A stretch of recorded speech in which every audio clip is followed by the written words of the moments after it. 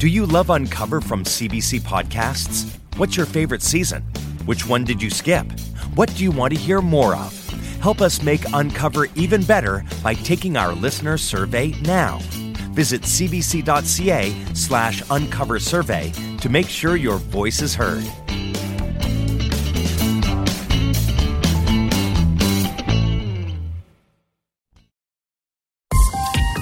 This is a CBC podcast.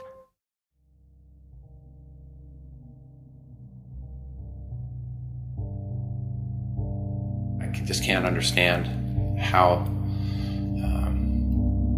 how they could have got away with it for this long. When 4 of the land's retirement home residents disappeared between 1998 and 1999, police suspected murder.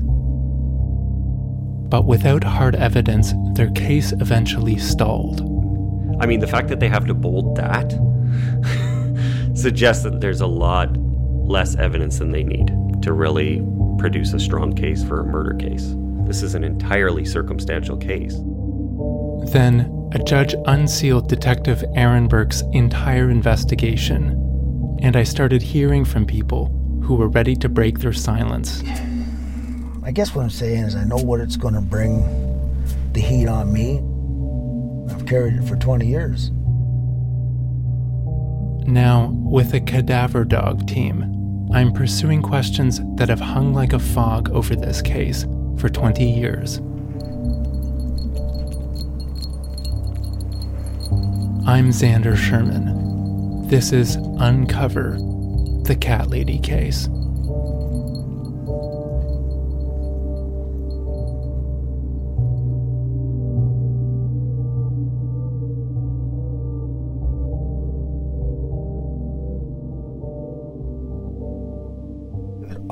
Awful foggy, because I always got up at 5 in the morning, okay?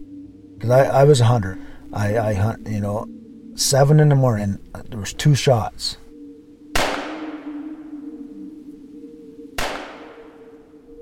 In the fall of 1998, lumberjack Bob Earle says he heard gunshots and witnessed a fire and a group of shadowy figures dumping something on a neighboring property. But when I looked in the binoculars, it was like 2 silhouettes, and then I couldn't see from over the other way, but it looked like another silhouette, okay? It was, because it's very, very foggy, like white, just, and then there was 2 shots. We're pulled over at the side of the road, just down from where Bob used to live, and where he says all of this unfolded. I saw them loading, because you can sit on my deck there, and you can see out there, plain as the house was right centered, so saw them load it, and then saw them come over here in the same truck dump. And then what happens? Do you go to the police? No, because the dumping didn't mean nothing. Everybody dumped here. Bob could only see outlines through the fog across the lake, but he got a better look when the truck pulled into the dump site across the road. Well, sort of tall, long, skinny, black hair, not a little curly, a little wavy. He saw the 2 or 3 men he'd seen from the land property. And, he says, he can still remember the vehicle they were driving. It was a 1-ton with like a wooden side on it, and it had no muffler and no exhaust on it, and it was blue, like a dark blue. And I'm pretty sure it was Chev. Bob believes one of the men was Uncle Ron Allen. There was just Ron Allen here on this load, and then up there was the uncle was in the right-hand side. Bob says it was a little less than a year later that he realized this information might be important. He was at the police station, spending the night in the drunk tank. Told the police officers, right? And they basically said, "Earl, you're just a drunk. Sleep it off." So the next morning they went to ask me. I said, "Hey, I'm just a drunk." I said, "You guys will figure it out." It said, "It might take you 20 years. Oh, well, we'll figure it out before 20 years. And I said, "Well, all right." And here we are. After Bob saw the Fifth Estate documentary that identifies Ron Allen as a murder suspect, he says he went back to the OPP. I told him everything, what I just told you. The exact same. But Bob says the cops told him to change his story. He wanted me to keep leaving out the fact that of the police calling me a drunk. He said, well, don't talk about that. I said, no, I'm going to talk about it. He said, just leave that out. Just kept saying leave that out. And I kept bringing it in because to me, it's why should it be left out? Bob isn't able to remember the officer's full name, so this is hard to corroborate. So far, I've been unable to confirm what, if anything, the OPP has done with Bob's information. But they have confirmed that Bob did make statements on these 2 occasions. I'll need to follow up with them on this. The OPP didn't respond to my initial request for an interview, but using Aaron Burke's ITOs, Al Marshall describes similar events to Bob. That there were gunshots and a fire. But the ITOs don't mention any dumping, and as far as I know, the property has never been searched. I'll need to ask the OPP about this, too. Yeah, just pull over right here, Zander. This former dumping site by Bob's old place is just a 5-minute drive around the lake from the Lands property, where Bob says he saw the men loading up their vehicle. Do you want to show me where they dumped?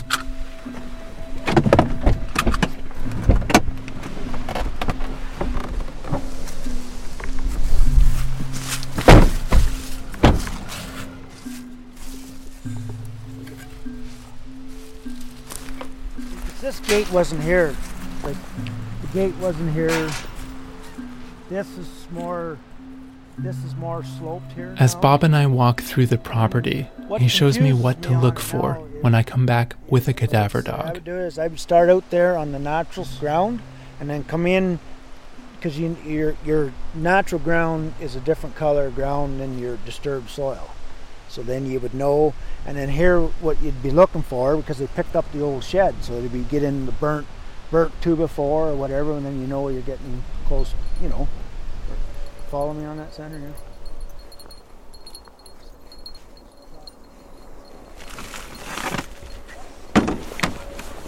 Across the road here and then go over the fence. After my interview with Bob, I get in touch with Susan Reed of Georgian Bay Volunteer Search and Rescue. I've got two certified dogs. One's a live find, certified through the OPP. Zappa is my human remains detection dog. He's certified through North. In November 2018, exactly 20 years after Joan went missing, I meet Susan and her team out front of Bob's old house. So what we would need to do is grid the area. Right. And we want to work perpendicular to the wind. And he'll work off lead. We do need to stay together as a group. Winter has come unexpectedly early, and just like the day Detective Aaron Burke searched the land property, we're walking through a layer of freshly fallen snow. Oh, it's so weird, stepping out in fresh snow, and your depth perception is all out of whack. At the old dump site, we hop a metal fence that cordons off this area from the road. I'm not quite as flexible as I used to be. Oh dear, okay. Susan's colleague Barb Freer has joined us, as has my associate producer, Graham McDonald. Closest to us here or up top? The closest, yeah. Oh, as in right here? Yeah. Okay. We arrive at the first place Bob showed me, a clearing inside the property, about 30 feet from the road. All right, well, how about if I work the base here and then see if we can get in behind and come around and just do that full circle? Does that make sense? And you tell me if we've missed an area that you wanted checked. That sounds good to me. Here, bud. With just 3 words, Ready? Find bones. Susan instructs Zappa to look for human remains, possibly Joan's body. As Zappa searches, Susan describes what we're looking and listening for. So we're working with the wind, so the wind is coming toward us. He is already in work mode. How does he know when he's in work mode? Because a minute ago he looked like any other dog. So you heard me give him his command. His command is to find bones, and his collar tells him that it's work time and this time. So the collar, the equipment is what tells him what job he's doing right now. Something I'm curious about is, like, for people who don't know how this works, they see a dog and they see it running through the woods sniffing, and they think, how is a dog going to find remains after 20 years? Yeah, for sure. We work them on bones right from the get-go. We imprint them on various body parts. We start them with the easiest, which is placenta. It gives off a huge amount of odor. Susan tells me she's gone to a body farm, So we do travel to the States so that he has the a opportunity. university-affiliated site that trains teams like Susan and Zappa to identify all types of sores. When all is said and done, as we all start to decompose, we all smell alike. Susan muses about the nature of death. To me or the dog, I'm not sure. That's the common factor in all of us. When we die, we all smell the same. Hey, buddy. We make our way through the old dumping grounds. Zappa approaches a group of rocks where his body language changes. Susan says this is a fairly common reaction and doesn't necessarily mean anything. You seemed interested in that area. Yeah, rocks sometimes, you can certainly get some animals that are in there, but that's a common spot where people are going to put body parts if they wanted to hide them, put them into rubble, put rocks on top of them. So he's used to working a lot of the rubble piles, and he's very thorough with them. So I think he covered all that pretty nicely. So we can move on from here if you'd like. We head toward the second location Bob showed me. So odor flows like water. Something could be higher up, and it's going to cascade down just the way water would flow and put itself in there. Do you think then it's worth going up? For sure, yeah, that's where I would like to send him. We start climbing the side of the property, a mountain of earth overlooking Bob's old house. But Zappa isn't following us. Should we keep moving then? Yeah, I just want to give him this opportunity to finish what he's checking. Finally, Zappa moves on. We keep climbing toward the plateau. Here, buddy. Go to. Here. Go. Here. Where'd you go? Zappa. Where'd you go? Where'd you? Good boy. Can you go higher? Here, bud. No, stop it. Zappa seems to be getting restless, and I'm starting to have doubts about what we're doing. Okay. Does it mean anything when he chomps at you like that? Is he asking for a treat or? He wants his ball at this point. He's gone, okay, I've worked. Oh, okay. It's playtime. Now I want my reward. That's his paycheck. So let's just see if he likes that spot anymore. Suddenly, Zappa seems to perk up. Get in there. Go. He circles back repeatedly to the same spot, clearly showing interest. Susan enters the coordinates on her GPS. At the very least, I would come back to it. Perhaps when the weather changes, if we get a bit of a thaw. So can you tell me more about that? Like about identifying an area of interest and then what you would do differently when you came back to this spot? Well, I wouldn't do anything differently. I would just have him check it again. But you saw how interested he was in this. He spent a significant amount of time here.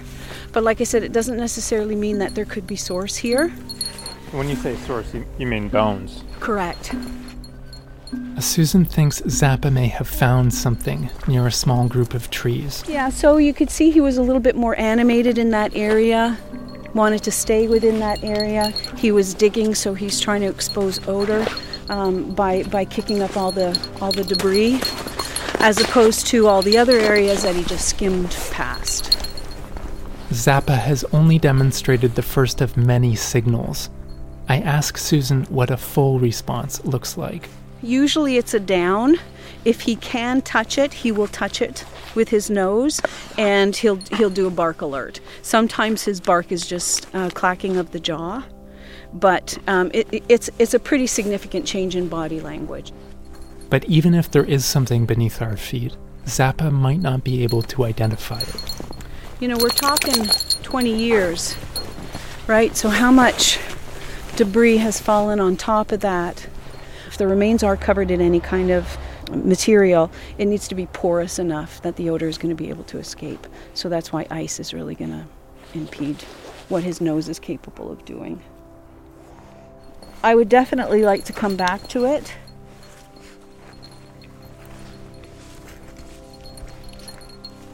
Feeling a renewed sense of hope, I take Susan to the third location Bob showed me. It's farther up the road, but still within view of Bob's yard.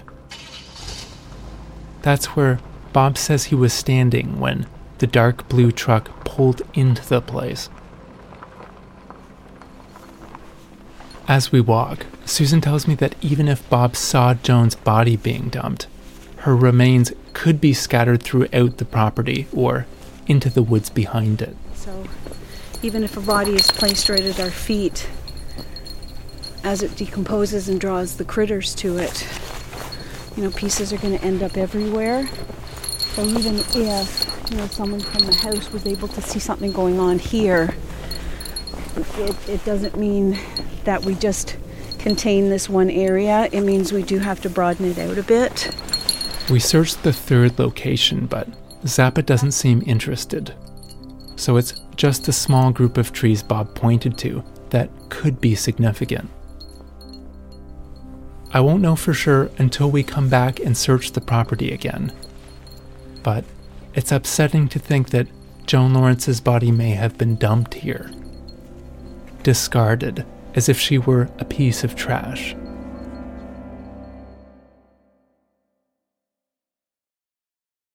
I'm Jordan Heath Rawlings, host of The Big Story.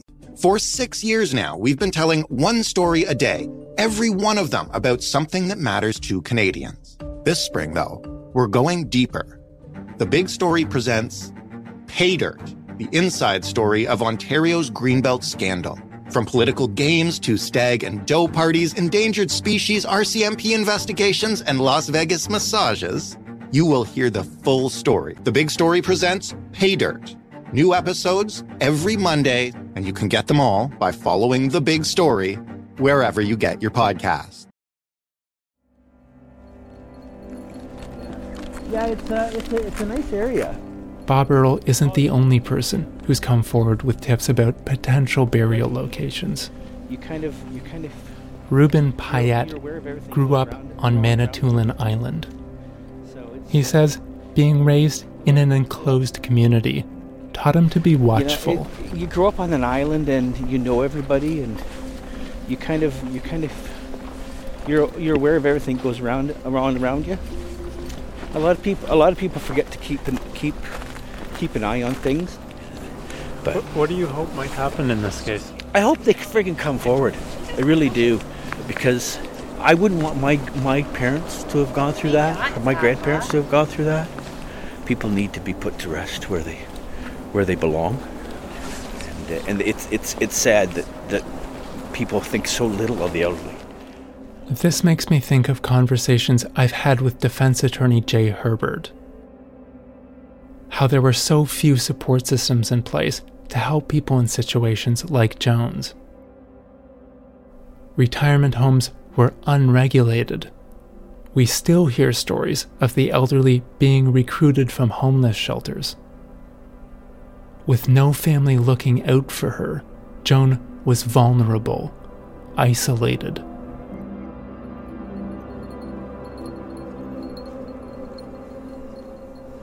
The entranceway was on the left here. And then we're in the woods half an hour north of the old dump site. Big building. And then walking toward the site of the old Almaguin Highlands Information Center. Susan and Zappa are still with us from the first search. And then picnic areas and a nice area, really nice area. There's nice playground for kids. Like a lot of Highway 11 commuters, Ruben used to pull off the road and into the rest stop. now demolished and overgrown with weeds. One day, he says he saw someone behaving strangely. So Ruben, Yeah. before we go into the woods, can you just take me back to that day and just as much as you can remember, just kind of tell me what happened, what you saw? Well, I was already parked, and he had pulled in. He just looked drunk, but but upset. You know, I'm a behavioral counselor, so I recognize when people are upset and stuff. And he was very upset, and he got out of his vehicle, came around, and went directly into the bush. I thought it odd at the time, and I thought, maybe I'll just follow back and see what the heck's going on. What did he look like? Do you remember? But he was about your height, gray hair, wavy or curly. Actually, it wasn't until maybe 2 weeks later, month later, that I seen the program on TV, and I recognized him from one of the photos. And that was when I called the police. And I said, I recognize this guy from being here. And I told them then that he was back in the bush, kneeling in a clearing. What did they say to you when you told Didn't them? say a thing. They just seemed to brush it off. But it was one of those. You can't make the police do what they don't want to do. I make a note to ask the OPP about Ruben's information, if they ever looked into it. Ruben says he followed the person down an old trail that isn't there anymore. Yeah, into here. Yeah. Now, when I came up to him, I never approached him directly because you never know. He was on his knees, and he was crying. And I asked him then if he was okay, and he turned and he was white as a ghost. Never said a word. What happened then? Then he left. He took off? Took off. Yeah. Never seen him again. He was never here again. Yeah, but I remember him crouched here, and crying, and very distraught. And I thought, wow, something's gone on that's really upset him. I asked Ruben if he had any idea, in that moment, why this man left so suddenly, climbing back into his truck and driving off. No, it was an odd area to just break down, but I did notice that the clearing had mounds, like there was mounds and hollows, and mounds and hollows. These topographical indentations are part of the reason we're here, and Ruben starts looking around, trying to see them again. Man, it's hard to know this time of the year. We've got to be close. Pretty soon, it starts to feel like we're walking in circles. I'm thinking I'm going to go that way and come around, because this doesn't look right to me. We move to an area with fewer trees, a small clearing that looks like a deer bed. The hollows are here. Good, yeah, this is it. This is the spot. Feeling more confident about this location? This is better. It looked like somebody had actually just scooped up, or something had just walked and smashed the ground down hard. But it just was odd because everything else was fairly uniform except for this area. Now that we think we're in the right spot, I make a quick decision. I'm just going to show you a photo here. On a cell phone, I show Ruben a photo of David, Walter, Paul, and Uncle Ron. It looks like it was taken in the early 1990s, a few years before Ruben would have encountered the man in the woods. I'll just ask you if any of these people stand out to you.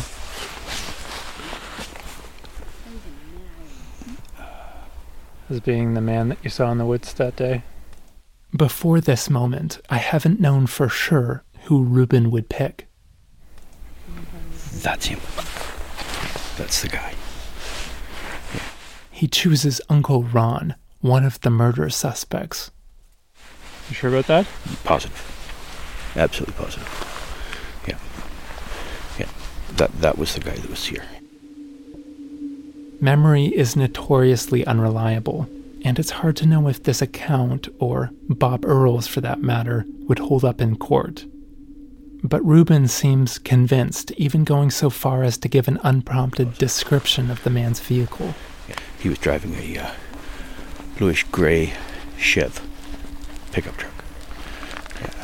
And I know that was him. A dark-colored Chevy pickup is similar to the vehicle Bob Earl described.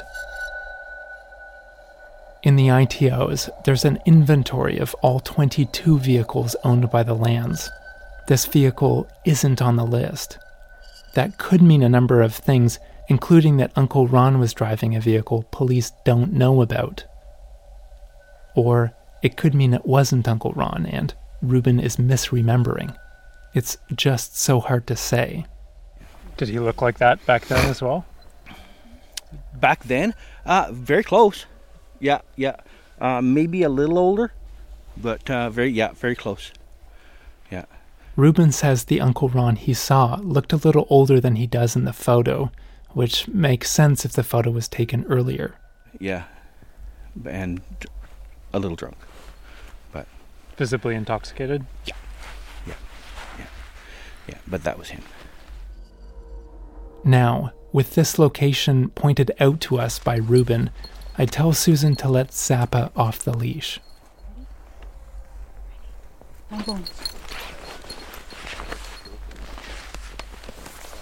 We stand and watch Zappa work his way through the woods. Eerie, isn't it, when you can just see it's just totally white for us. All the trees are coated in snow, and all you can hear is the jingle of the dog's collar. There's a dream or fog-like quality to our surroundings. It's a very strange light in here right now. So those are hookbacks that he's doing. He keeps zoning in. See how he makes it shorter and shorter and shorter to get to the odor he's trying to get to.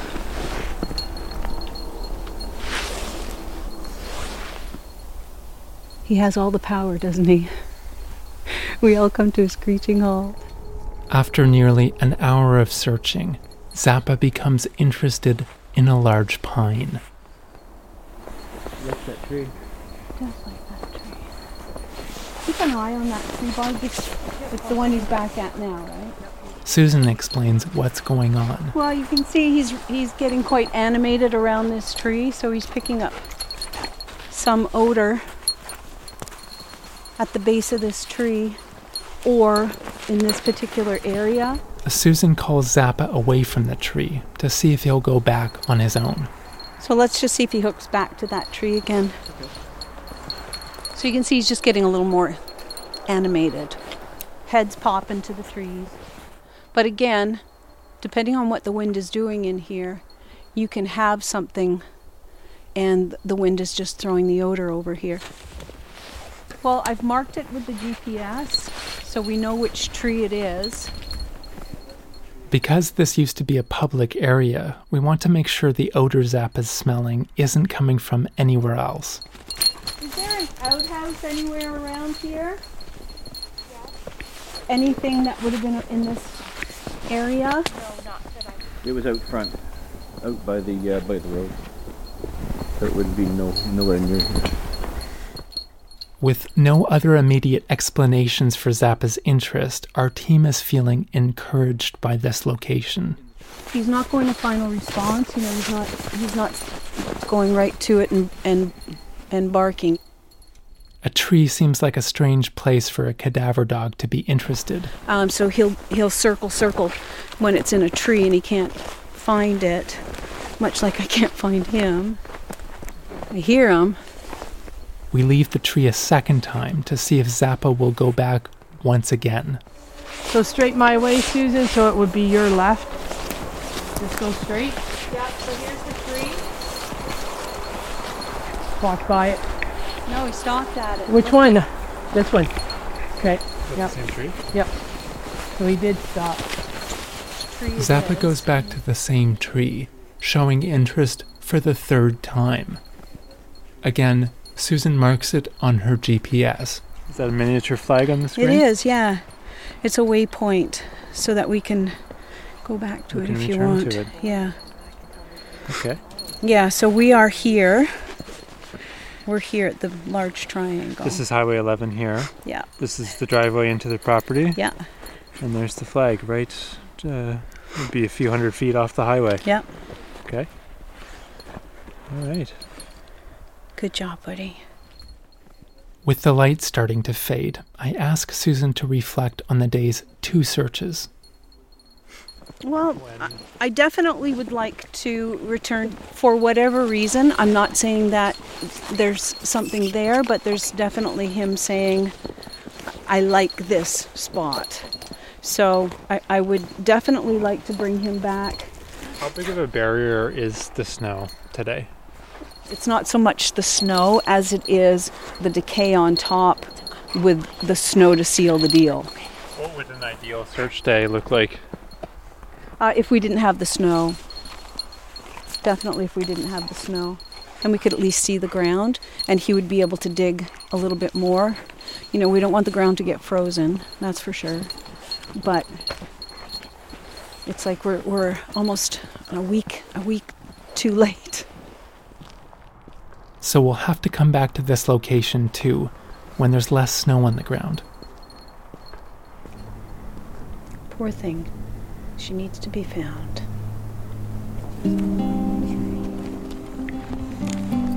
And in the meantime, I'm still looking for leads as to where the 3 missing men might have ended up. Well, I'll talk to you as we're walking back, because I want to ask you a couple questions. Oh, sure.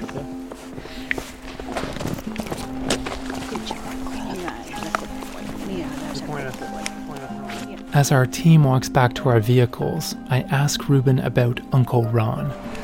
Uncle Ron, is that the one that I pointed out? Yeah, yeah, I'd seen him around town, and I'm in the cab business, and so I drove cab here before I bought the company. So yeah, I recognized him from there. What do you remember about him? Does anything stand out?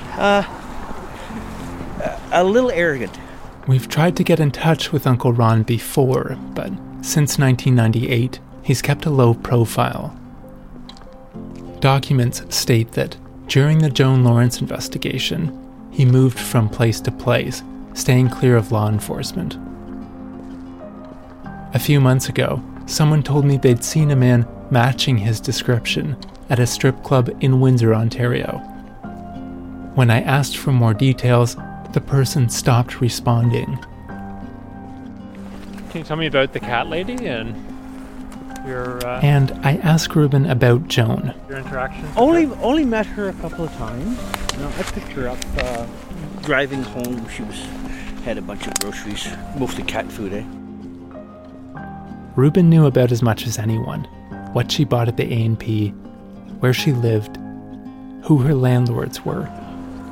What do you make of that? And 77-year-old woman living in a... Somebody should have been shot, and it shouldn't have been her. You know, you don't do that to elderly. You just don't.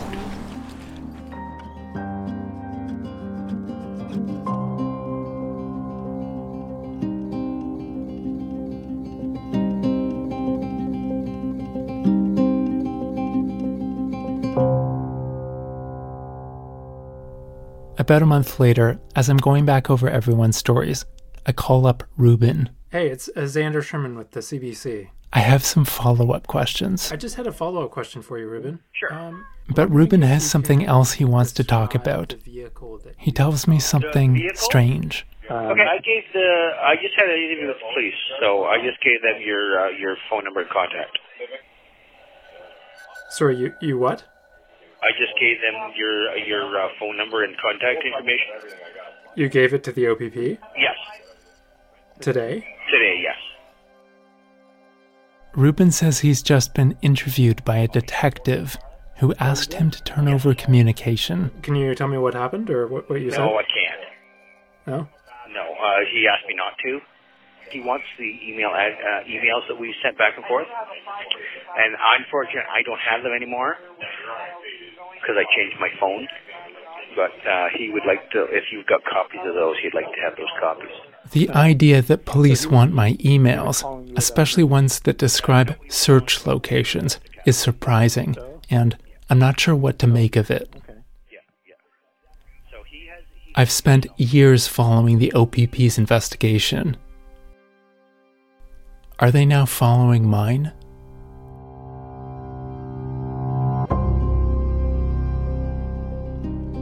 Coming up on Uncover.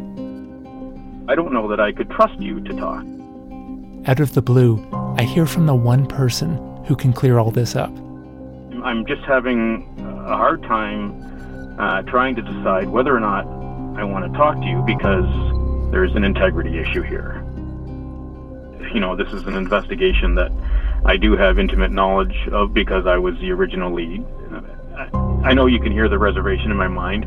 There's so much about this investigation what I would love to tell.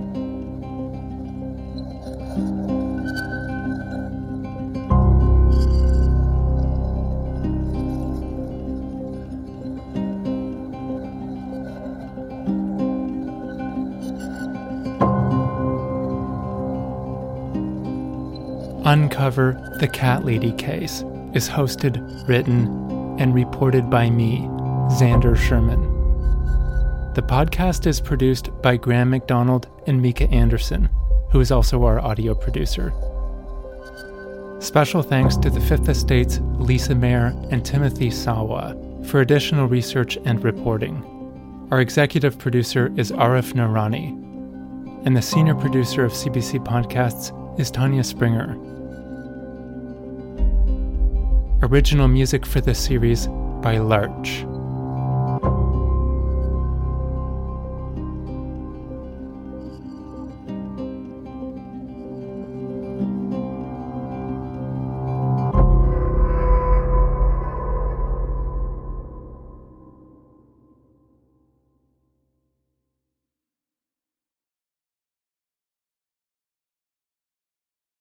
For more CBC podcasts, go to cbc.ca/podcasts.